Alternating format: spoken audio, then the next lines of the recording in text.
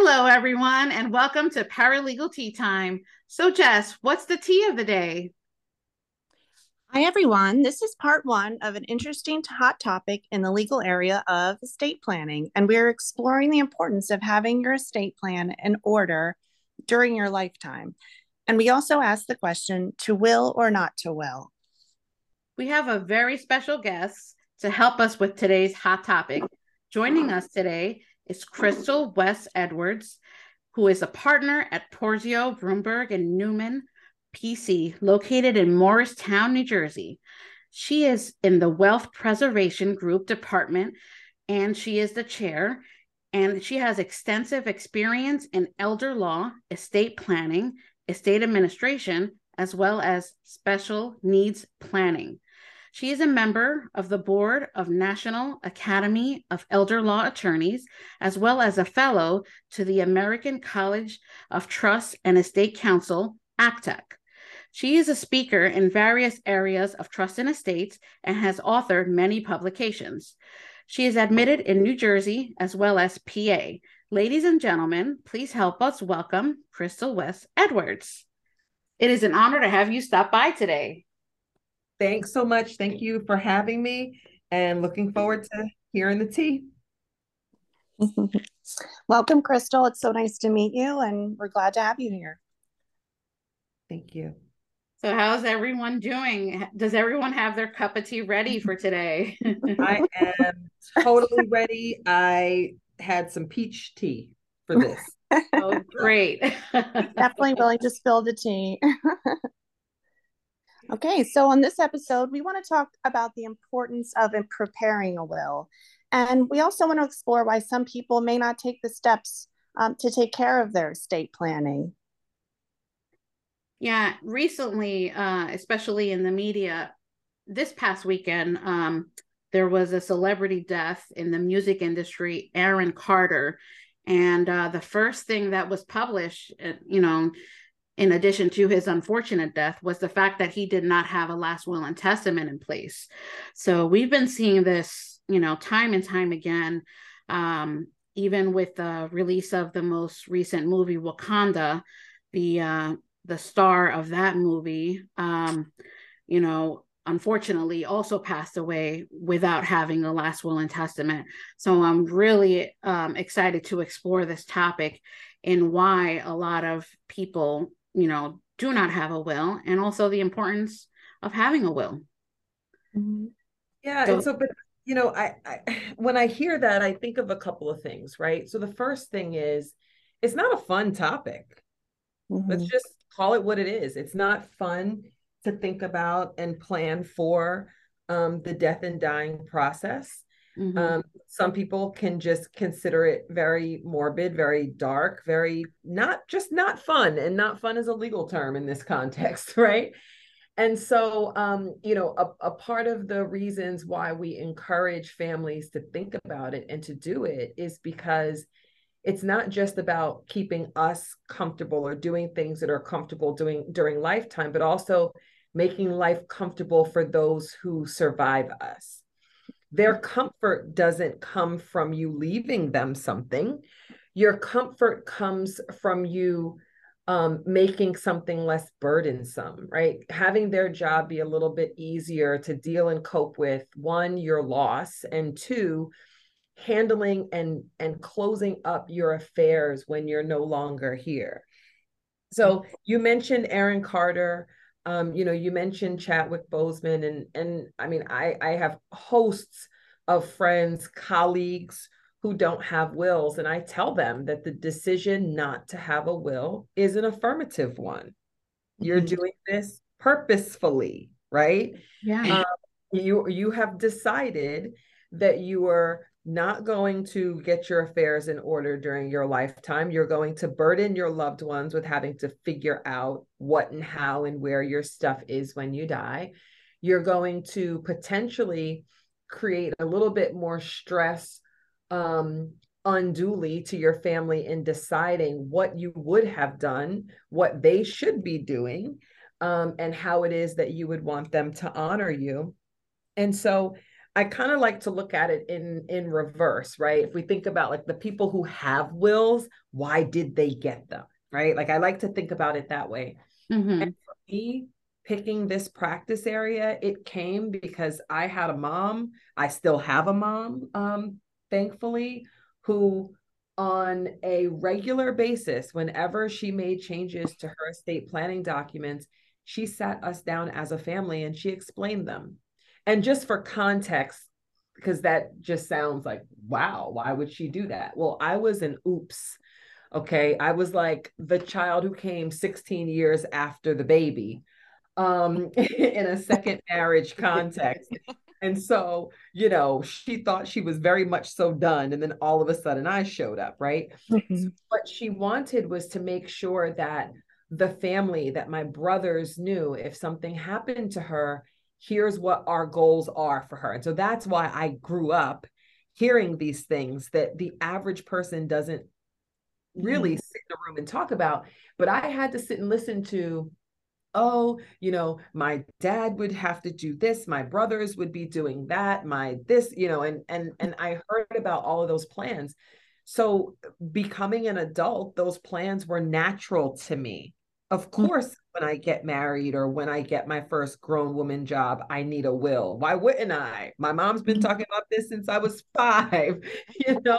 So you know, making some of these conversations more comfortable for people and taking the stigma away from them from these discussions, I think is really helpful in making people a little bit more comfortable about thinking about what happens when they die.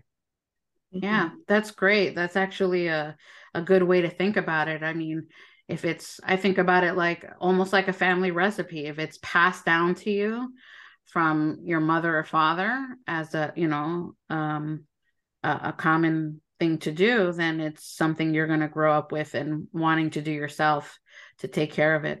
And it's also interesting how, you know, you basically, you know, commented on the way to do, you know, to do it is to try and help, you know, lessen the burden for your loved ones once you're gone. And for me, that would be an incentive. I would want to lessen the burden for my loved ones. So that's also something for our listeners out there who may not have a will in place.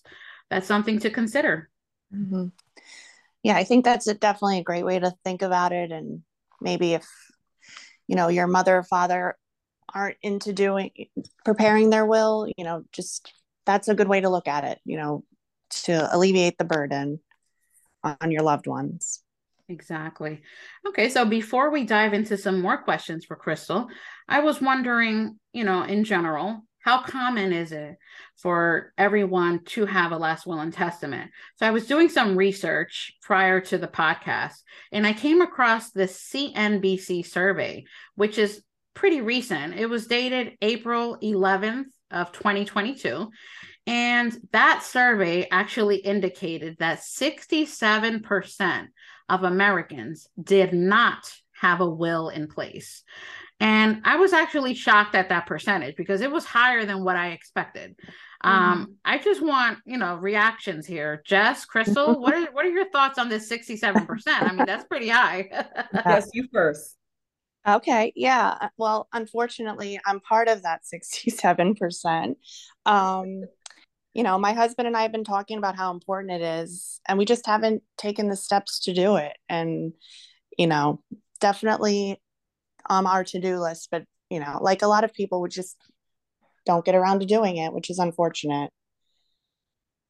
So I was slightly surprised by the percentage, but not because I thought that the number was high. I actually thought it was low. Oh, wow. If I were gonna guess, I would have, I mean, I would have been close. I would have guessed somewhere between 70 to 75% of people don't have wills. That would have been kind of my gut reaction. So I'm pleased at the 67. I'll be even more pleased when it's 50 and even more pleased when it's 25, right? But it goes back to what I was saying earlier, which is just awareness, comfort, right? And knowing the reasons why it's important to have. I have little kids. And unfortunately, in my practice area, I've seen life happen to a lot of people.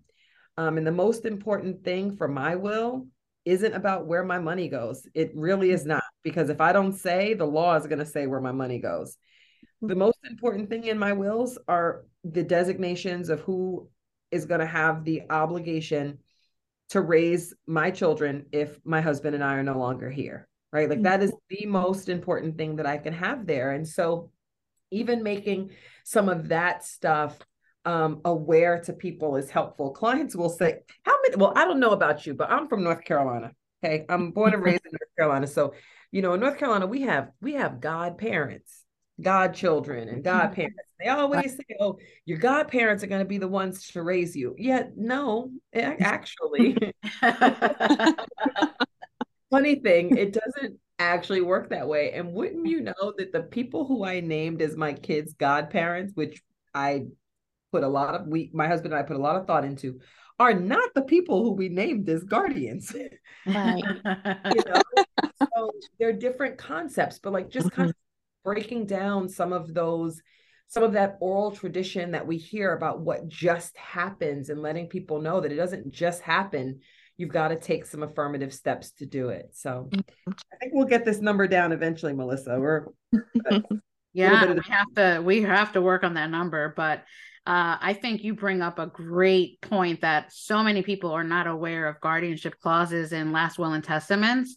And, I think specifically people within, my age range who are parents of small children, they'd be surprised to learn about this guardianship clause and the importance of a will. I think that they associate a will with where their money's going to go more so than having a guardianship clause. So I'm so glad you brought up that point. Yeah. And also, I just wanted to share that, I have a will, but it's because I think, I've been in trust and estates area for 23 years. So I'm more inclined to know the importance of a will. But who's to say I wouldn't be in the same, in the same bracket as to Jess, where I haven't gotten around to it yet, because life happens and you get busy but I think it's just, I'm glad we're having this discussion so that everyone can know the reasons why it's very important. All right. So, moving on to our next question, do you think there's certain factors that affect this percentage of wills versus not getting a will? The demographics, the age, income levels, that sort of thing? So yes, I do think that there are factors that impact someone's willingness to sign estate planning documents. But I think about it a little bit more elementary than that, which is, what's the perception? What do we see on TV? What do we see in the news? What do we see in the movies, right?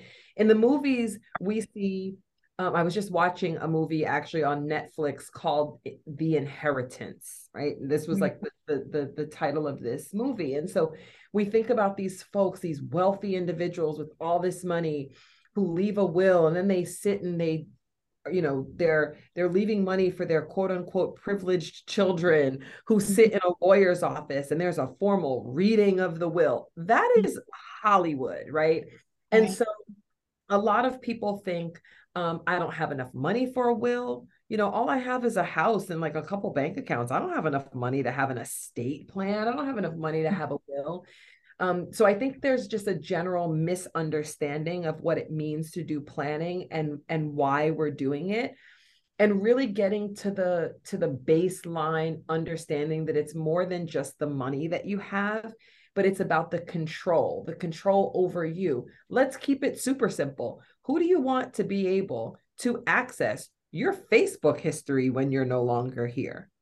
Right? Wow. Like, our digital property, our online presence, our social media presence. I think I don't have the statistics here, but a family member of mine was recently sharing that there is a high percentage from this article that they read. There's this high percentage of young adults now that their career aspiration is to be an influencer, right? Which just means we have this social media presence. Well, your social media presence has value. It could impact whether or not you get a job. It could impact what your legacy may be. And so while you may not have two pennies to truly rub together because all you have is student loan debt today, at the end of the day, your ability to earn money later could be based on just your social media presence. So like, who's going to be in control of that? So I think about it more than just money, but also control and access.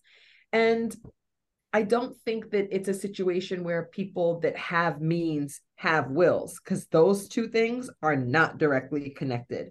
Some of my most wealthy clients do not have wills and they amassed significant wealth prior to their lawyer harassing them on a monthly basis, which is me, as to all the reasons why they need to button this up before they pass, you know? But going back to what Melissa said earlier about that recipe, right? Passing down that recipe from one generation to another, it can start with us, and maybe we're not passing it down. Maybe we're passing it up. Maybe we're saying to our parents, hey, look, you really need to do this, right? Right? Convincing the generation that's before us that actually is still here, all the reasons why they can make your life easier just by putting their intentions on paper. And then you carrying the tradition going forward. Wow. That is definitely something to think about. I mean, definitely. Yeah, I definitely don't think people think about, you know, their online presence and their social media. I mean, that's a great point. I mean, that's so important. That's so important in people's lives and, you know, their legacy and everything. That's a great point. Very great point. So let's talk about the celebrities that die without a will. I touched on it in an article I drafted for the Middlesex County Bar, where some of my research showed, and I was shocked, that a lot of these celebrities are dying without wills, such as Sonny Bono, Prince, Pablo Picasso, and the famous Chadwick Boseman from the Wakanda movie. Why do you think, because these celebrities actually have the financial resources, and you touched on it already, you know, why aren't they taking these steps to get their plans in order? Do you think it has to do maybe with it not being passed down from, you know, from their parents to them? Or maybe it's because, you know, they don't want to think about death, maybe. You know, what are your thoughts on that? I think about it more as the latter than the former, because at the end of the day, unlike one of us, right, who is sitting, you know, at work all day, then we go home, our world, our environment is limited to the people who we see and interact on a day-to-day basis, right? So maybe they didn't have this life experience, so we didn't hear about it. I find it extremely hard to believe that, I'm going to pick on Prince, right? I find it extremely hard to believe that Prince did not have advisors, folks at his record labels, and then after, when he was like his own independent, you know, when he was the symbol formerly known as Prince, right? Like, I find it very hard to believe that all of his advisors over the years did not strongly encourage him to do it. And so I think of these folks as being people who made an affirmative decision not to. And in my world, that's okay. Like, you can not plan. I mean, it sucks that you're leaving work for other people. But if your plan is to not plan, cool, we can deal with that. But you should know what the impact of that is. So again, Hollywood, the misnomer is that if you're a married person and you know, I'm going to pick on New Jersey because that's where we happen to be housed right now, right? So in the state of New Jersey, there's a misnomer that if you are a married person that does not have children, you're just married, that if you pass away, your entire estate is passing to your spouse. That is just not true. If you don't have a will, our laws of intestacy provide that if you have a married person who does not have children, but has a parent living, there is a division of that intestate estate between the spouse and the parent. It's not 50-50 in the state of New Jersey. It is heavily weighted towards the parent. But you need to know that, right? So some people will say, well, yeah, I'm married. We don't have any kids, but like, of course my husband's going to get everything. Of course my wife, my spouse, whomever is going to get everything. Not necessarily. So it really is important for us to know the impact of our decisions, especially as we think about blended families, right? We have a lot of families where there were children prior to a marriage, there are stepchildren, what have you. And so how does that allocation and that division work? You have a child outside of your marriage, your spouse doesn't get everything just because they're your spouse. There's a sharing of the estate with the child that is not from that union. So it's just, again, it's an educational campaign, really, of us letting our people know what happens if they don't plan. But then also saying, if you don't want to, then you're stuck with what the law says. And quite honestly, you'll be dead. So, you won't be here. You won't be here to experience the drama that you've created. But just know that you are increasing cost, you're increasing time and resources of your family members to follow the law as opposed to following clear instructions that come from you. Yeah, I'm shocked that, these celebrities with all of their assets and, I'm sure there's tons of people who would love to have some of those assets, just don't do the estate planning. And then that kind of gets into our next topic of, the litigation that can sometimes come along with the failure to plan. And I think Melissa was going to talk again about the Chaz McBoseman situation with his wife and that situation. Yeah, I'm not sure the laws of the state of the actual estate, but I know that the wife was appointed as administrator, and the parents actually filed a complaint, and she had to pay out a portion of the estate. So, basically, do you see these types of situations often in our state where we are, which is New Jersey? Because we have a lot of listeners that are, out of state as well. So, every state varies with laws of intestacy, but that's actually what happened with Chadwick's estate. Every state varies, and it's difficult because when you look at articles and you see that there's litigation, I think we oftentimes can assume that there is a disagreement, and sometimes there's not. Sometimes we have to go to court because you didn't do planning, but it doesn't mean that we are disputing something. It just means that no one has the authority to implement whatever the law says needs to be implemented without there being court intervention here. So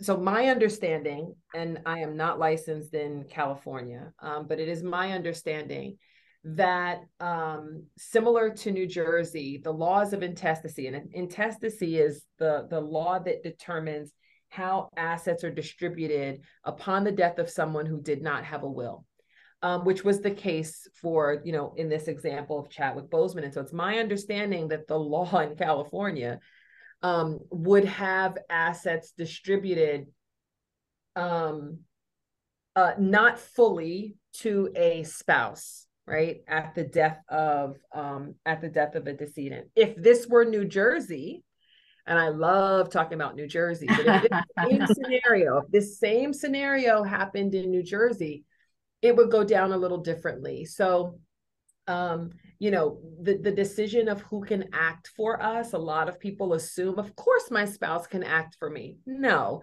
your spouse can act for you if you name them. And upon your passing, the spouse can act for you potentially if there is not a disagreement as to who should serve.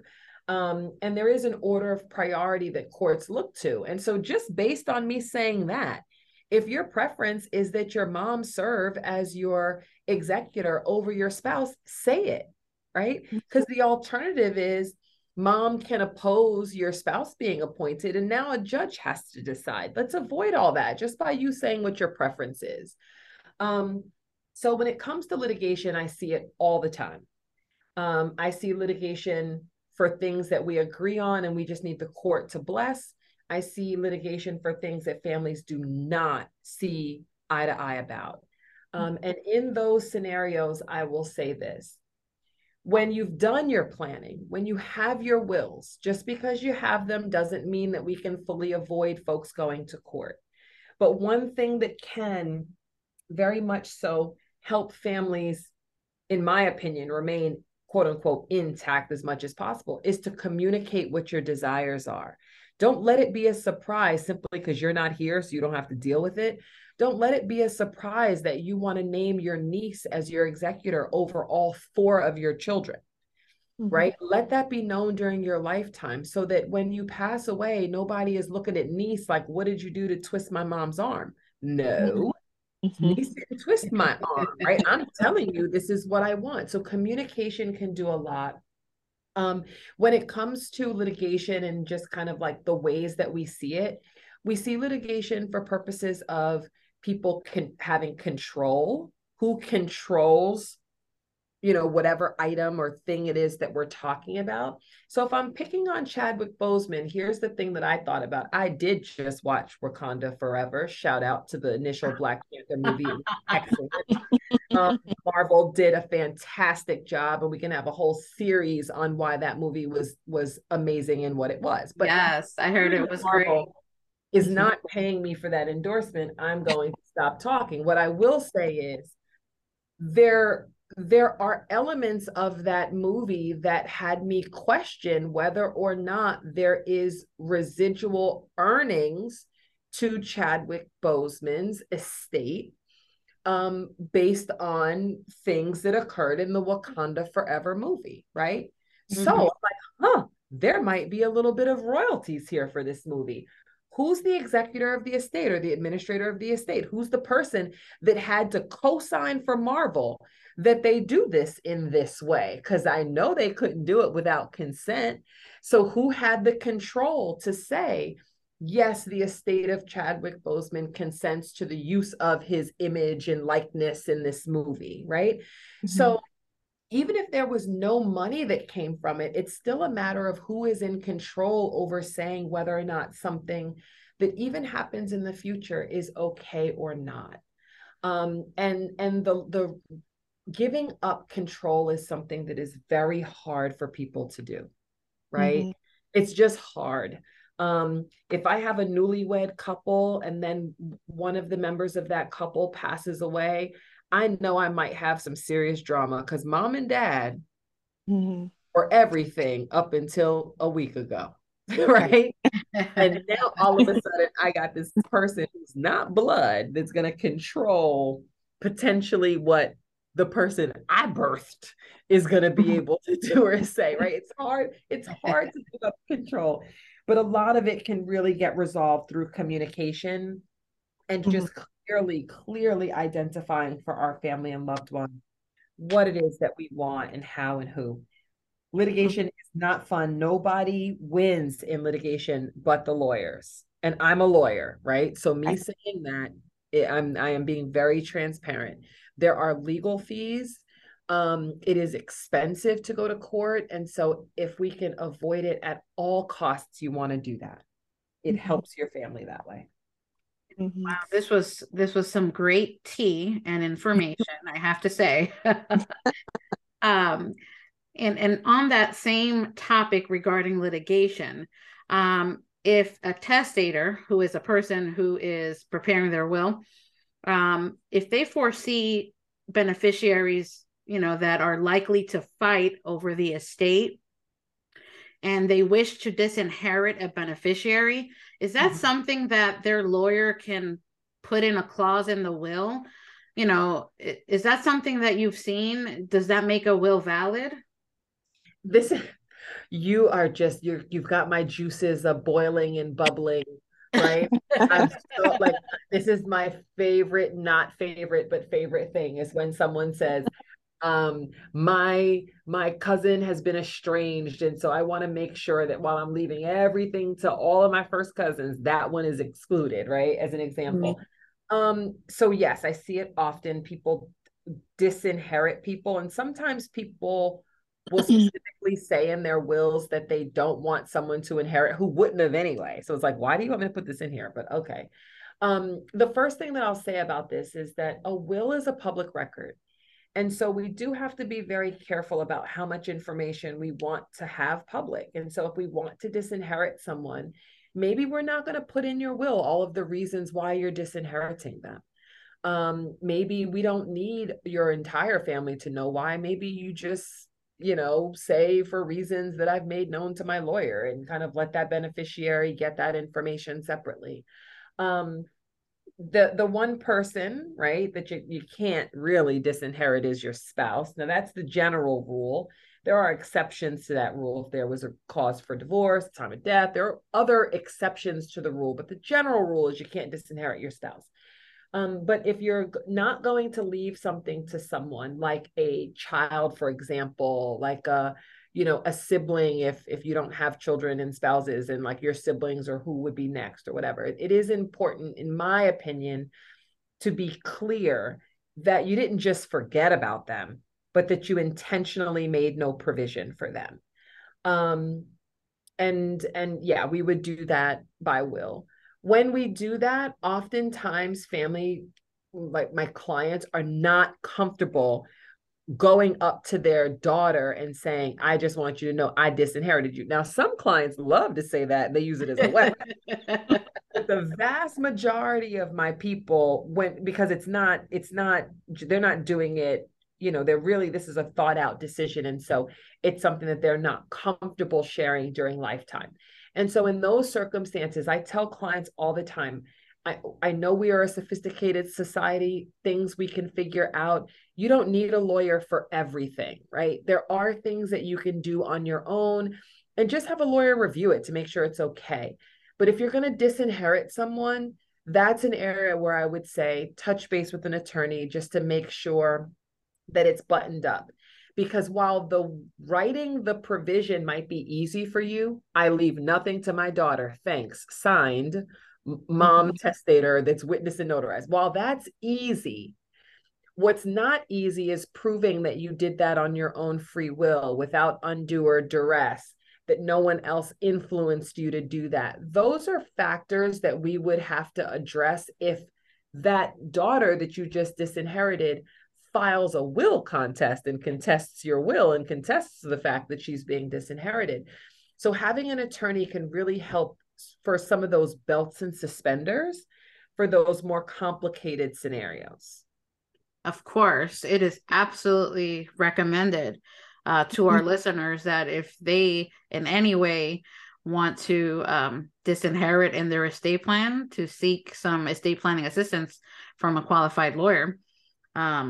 That's for sure, because these topics that we're touching on, these are not easy topics. Right. And speaking of specific clauses that you can add into your will, or that are common, I've heard from friends and acquaintances of instances where, say, a beneficiary, such as maybe a daughter, unfortunately passes away before her mother, and then the mother passes away. Is there a clause that you can put in your will that maybe covers the heirs of the daughter, in the event that the beneficiary passes before the decedent? So, Miss Jess, I tell clients, I steal. It's not stolen. I borrow a slogan from Burger King, but I cite my sources every time. Right. I literally say, I am Burger King, have it your way, right? Okay. So because of that, I really do ask the question, all right, you want to leave your stuff to your niece. Where do you want it to go if your niece passes before you? God forbid. I know that you wouldn't want to think about that, but let's just think about it for a minute. Where does it go? Do you want it to go to her kids or no? Oh, you know what? I do want it to go to her kids, but not that son of hers. That son is no good. I just want it to go to the other two. Okay. And so we draft it that way. Yes, there are provisions that you can include that would take into consideration the children and future grandchildren of your beneficiaries.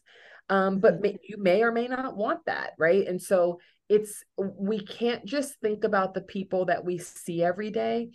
I kind of force and stretch my clients to think about what I call the ultimate beneficiaries. Like if all the people are gone, then who, right? Mm-hmm. If you've got 10 kids, then you got people for days. And we probably don't have to really worry so much about what happens when everyone's gone. But, you're in your 90s and you've got 2 kids and 1 grandchild.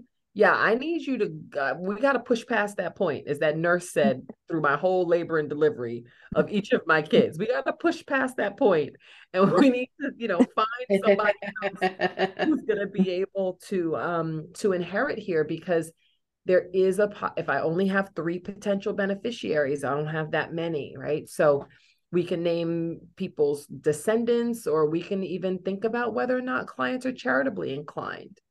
Mm-hmm. Well, this has been great information. And Crystal, we just wanted to give you the floor at this time to let our listeners know where they can contact you and your firm should they need some estate planning law assistance and guidance, as well as promote any upcoming presentations you may have coming up. So first of all, shout out to the 2 of you for this discussion, because it is really important. It is key to have. It's something that we have to drill down and really remind people of the importance of. This is not an area where we can just dig our heels, or actually I should say stick our head in the sand and be like, screw it, somebody else will deal with it. It's really something that if we are being thoughtful as to what happens to us during life and upon our passing, estate planning is key in that. So that's number 1. 2, if anyone has any questions or issues, comments, concerns about anything that I mentioned, or wants to know more about it, you certainly can give me a buzz, shoot me an email, a text. Our website, which is www.porzioplanning.com, is a great resource for additional information about wills, about the reasons why you should have one, about powers of attorney, medical directives, long-term care planning, all of these things that impact our ability to live and to live comfortably. So feel free to go to porzioplanning.com, PORZIO planning.com. For more information there. And you can also reach me, shoot me an email, give me a buzz from the contact information that's on that site. Thank the 2 of you so much for this discussion and for having me. Sure. Yeah, we loved having you. And also at the end of each episode, we like to talk about our favorite tea that we're drinking or sampling. And so did you have one you'd like to shout out? Oh my goodness. It is this peach tea. I just threw the box. Oh my God, I just threw the box away. It is called Southern Peach. I got it at ShopRite. It is excellent. It is not super peachy, but it's not also super tea, if you know what I mean. It's like the perfect combination in the middle. So you should try a peach tea next time. Wow, I will certainly try it. That sounds delicious. Well, we were very excited to have you.